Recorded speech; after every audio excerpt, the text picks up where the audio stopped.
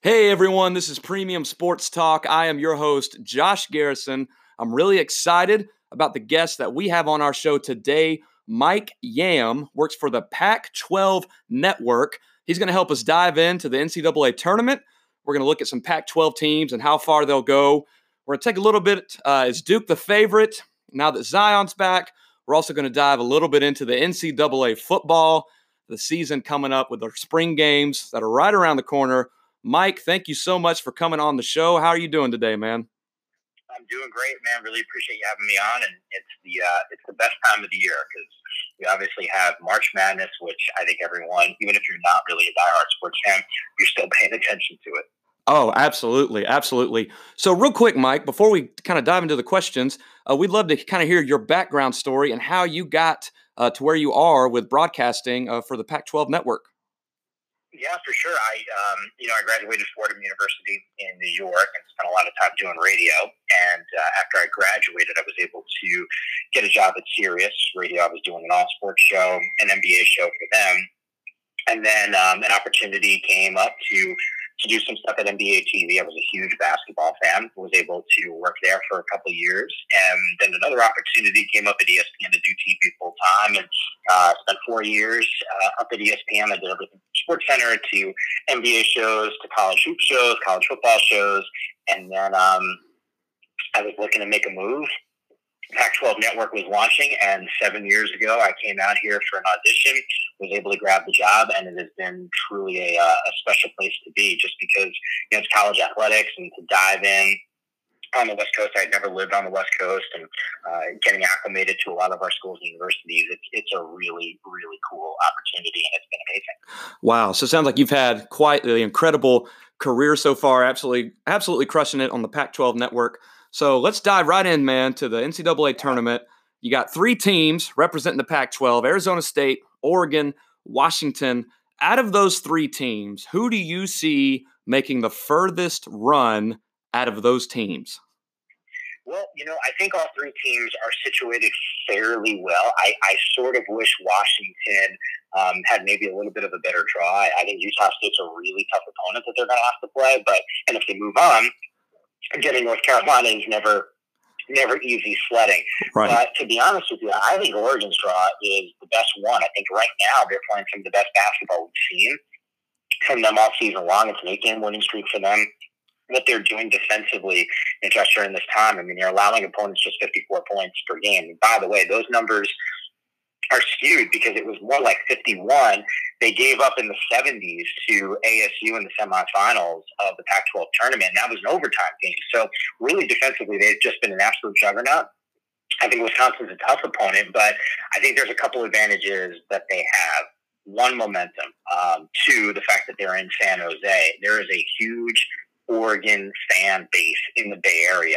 That is going to feel as much of a home game as it can possibly feel when it's a neutral site court. I think that helps them tremendously. I think there's some concerns, at least bottom half of that draw. If they're able to take out a Wisconsin team to get Kansas State potentially, or even the Anteaters, that UC Irvine squad, I think those are winnable games for them.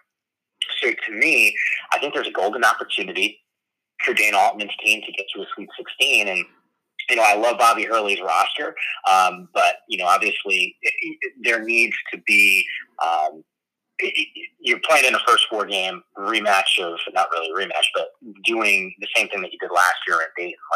To me, to make a further run, they're playing an extra game right now. So of the 3 teams that are dancing, I would give an advantage to Oregon at this point. I couldn't agree with you more. And this is what I love about March Madness, is because with college football, we kind of know Alabama's going to be up there. And as of, the last few years, Clemson and a few other teams, Ohio State, you kind of know the noise they're going to make. But with March Madness, it's literally a toss-up of you could have this game plan and think, oh, this is how it's going to go. And then it goes completely the opposite way. And that's what I love about it. That's, of course, I think every basketball fan loves about March Madness. It literally is just madness because we don't know what's going to happen. Mike, that's great insight on the Pac-12, those teams. I agree with you. I think Oregon will, out of all the teams, those 3 teams will make the furthest run. Speaking of continuing into the NCAA tournament. We know now the heavy favorites are the Duke Blue Devils, Zion Williamson. We saw what he did in the ACC tournament, virtually unstoppable. It was really incredible. How far do you think Duke will go, and what does Zion's presence do for the Blue Devils? He's a monster. I mean, they're clearly the best team in the entire country when he's healthy. We've seen it. Their roster is loaded. There's a reason why they're the overall number one seed. To me, if I'm filling out a bracket, I hate to go with the chalk because we just said the best thing about March Madness is the madness part and the unpredictability of teams that potentially can make a run.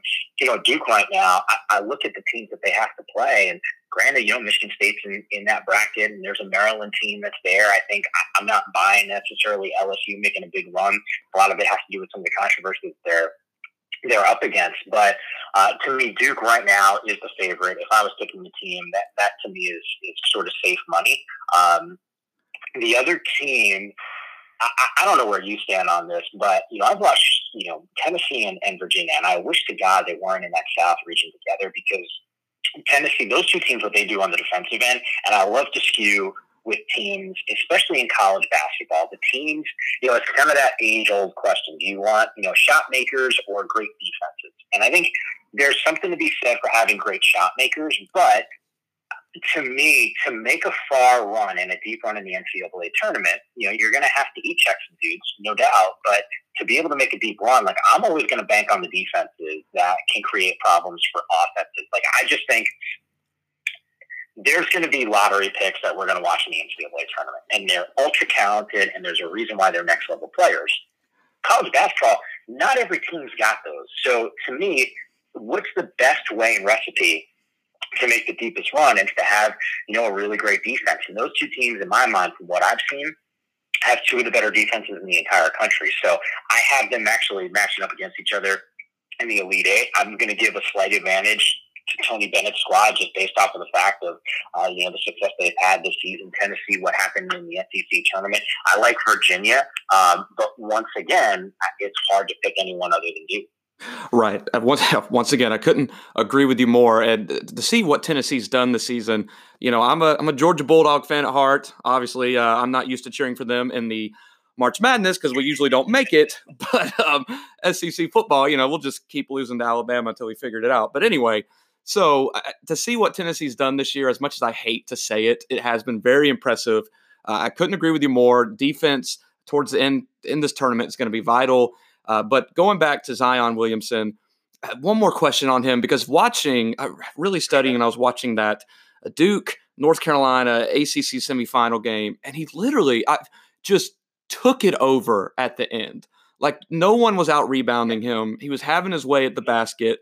Have we seen anyone with this kind of talent in college basketball? When's the last time we've seen this kind of talent in college basketball?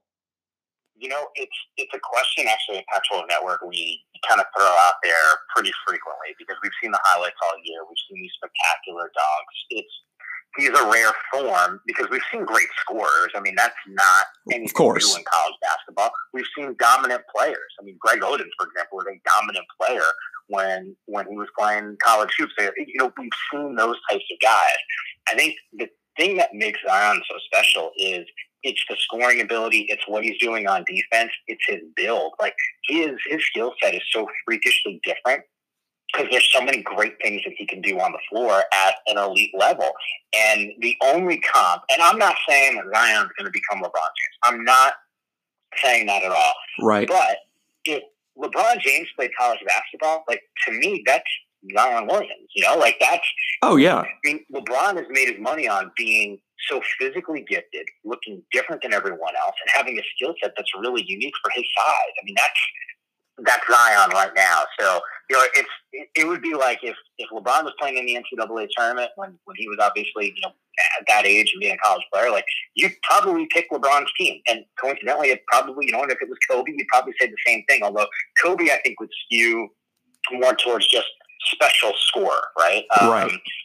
And I'm not suggesting J.J. Redick or Adam Morrison or Jimmer Fredette.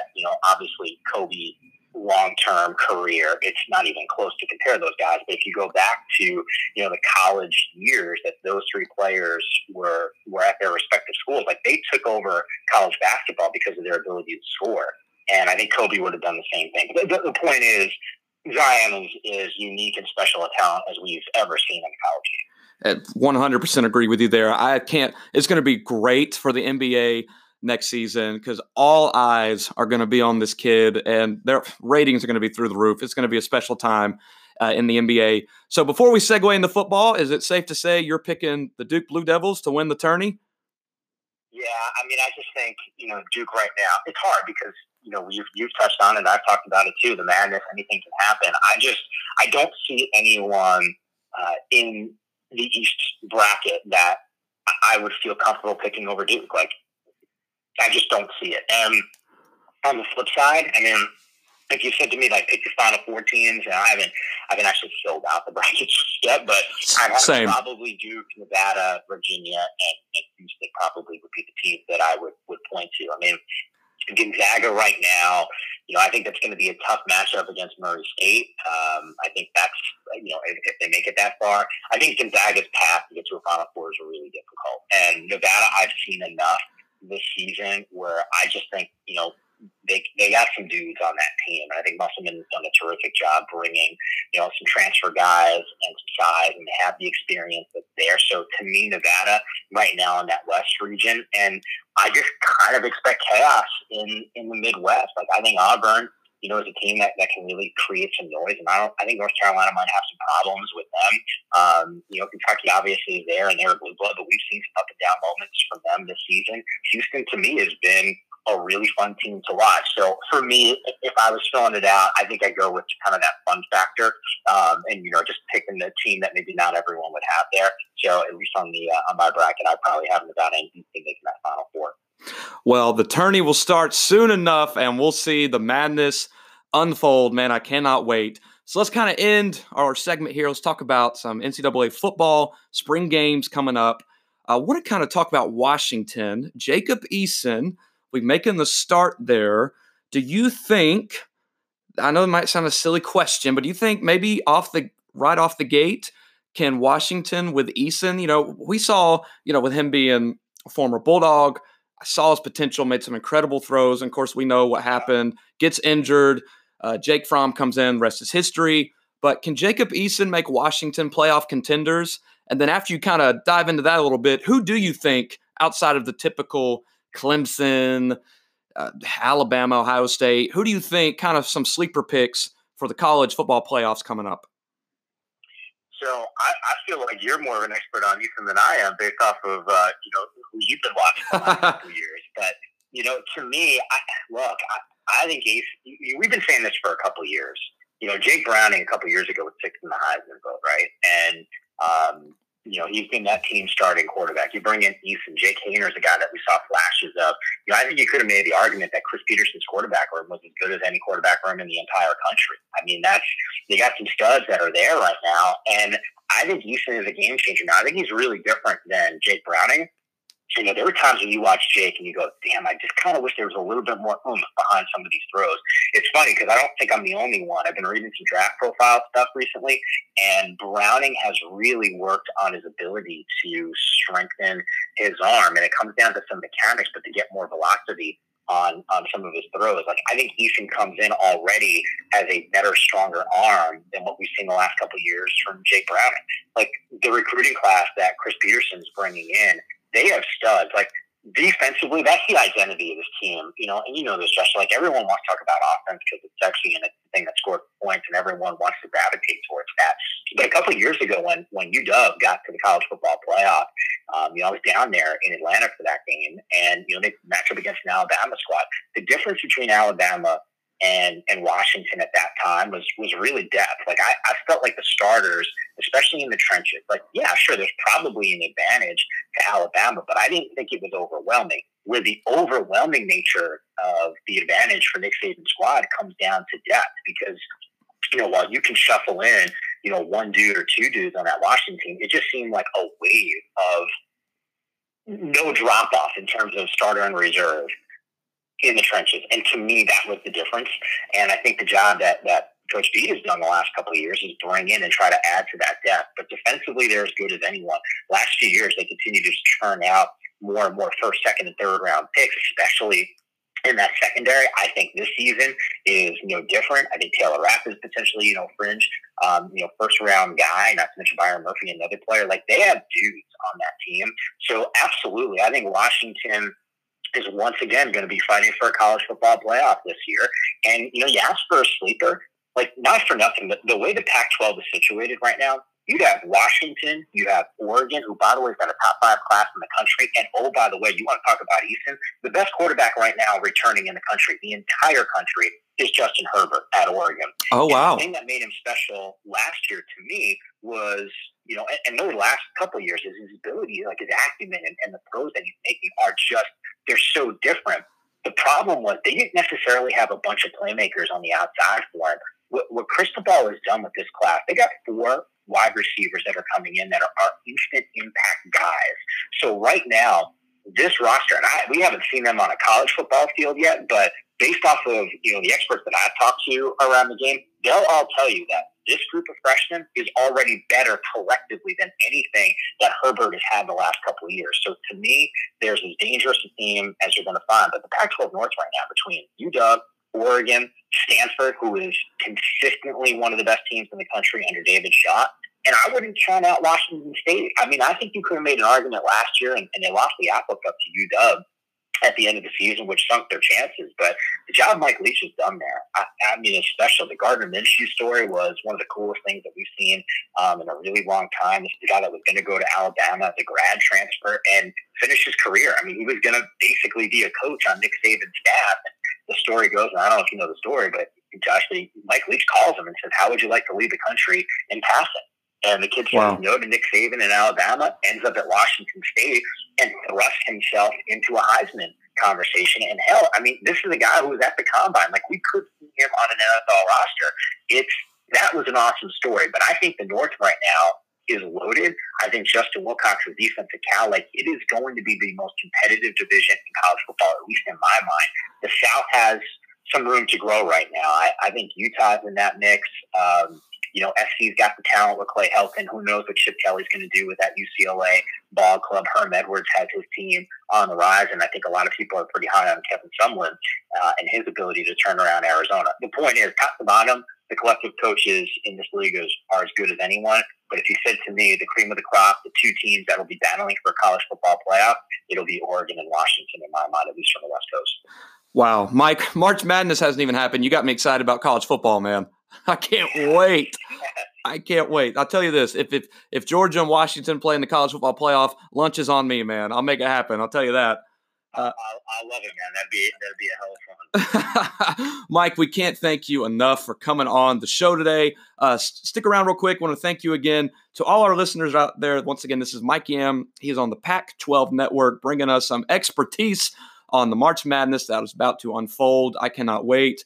And some NCAA football. Spring is coming up. Spring games, man. Spring is in the air, which means football is almost in the air. We can't wait. Mike, thank you so much for coming on. We appreciate your time. For everyone listening, this is Premium Sports Talk. Until next time.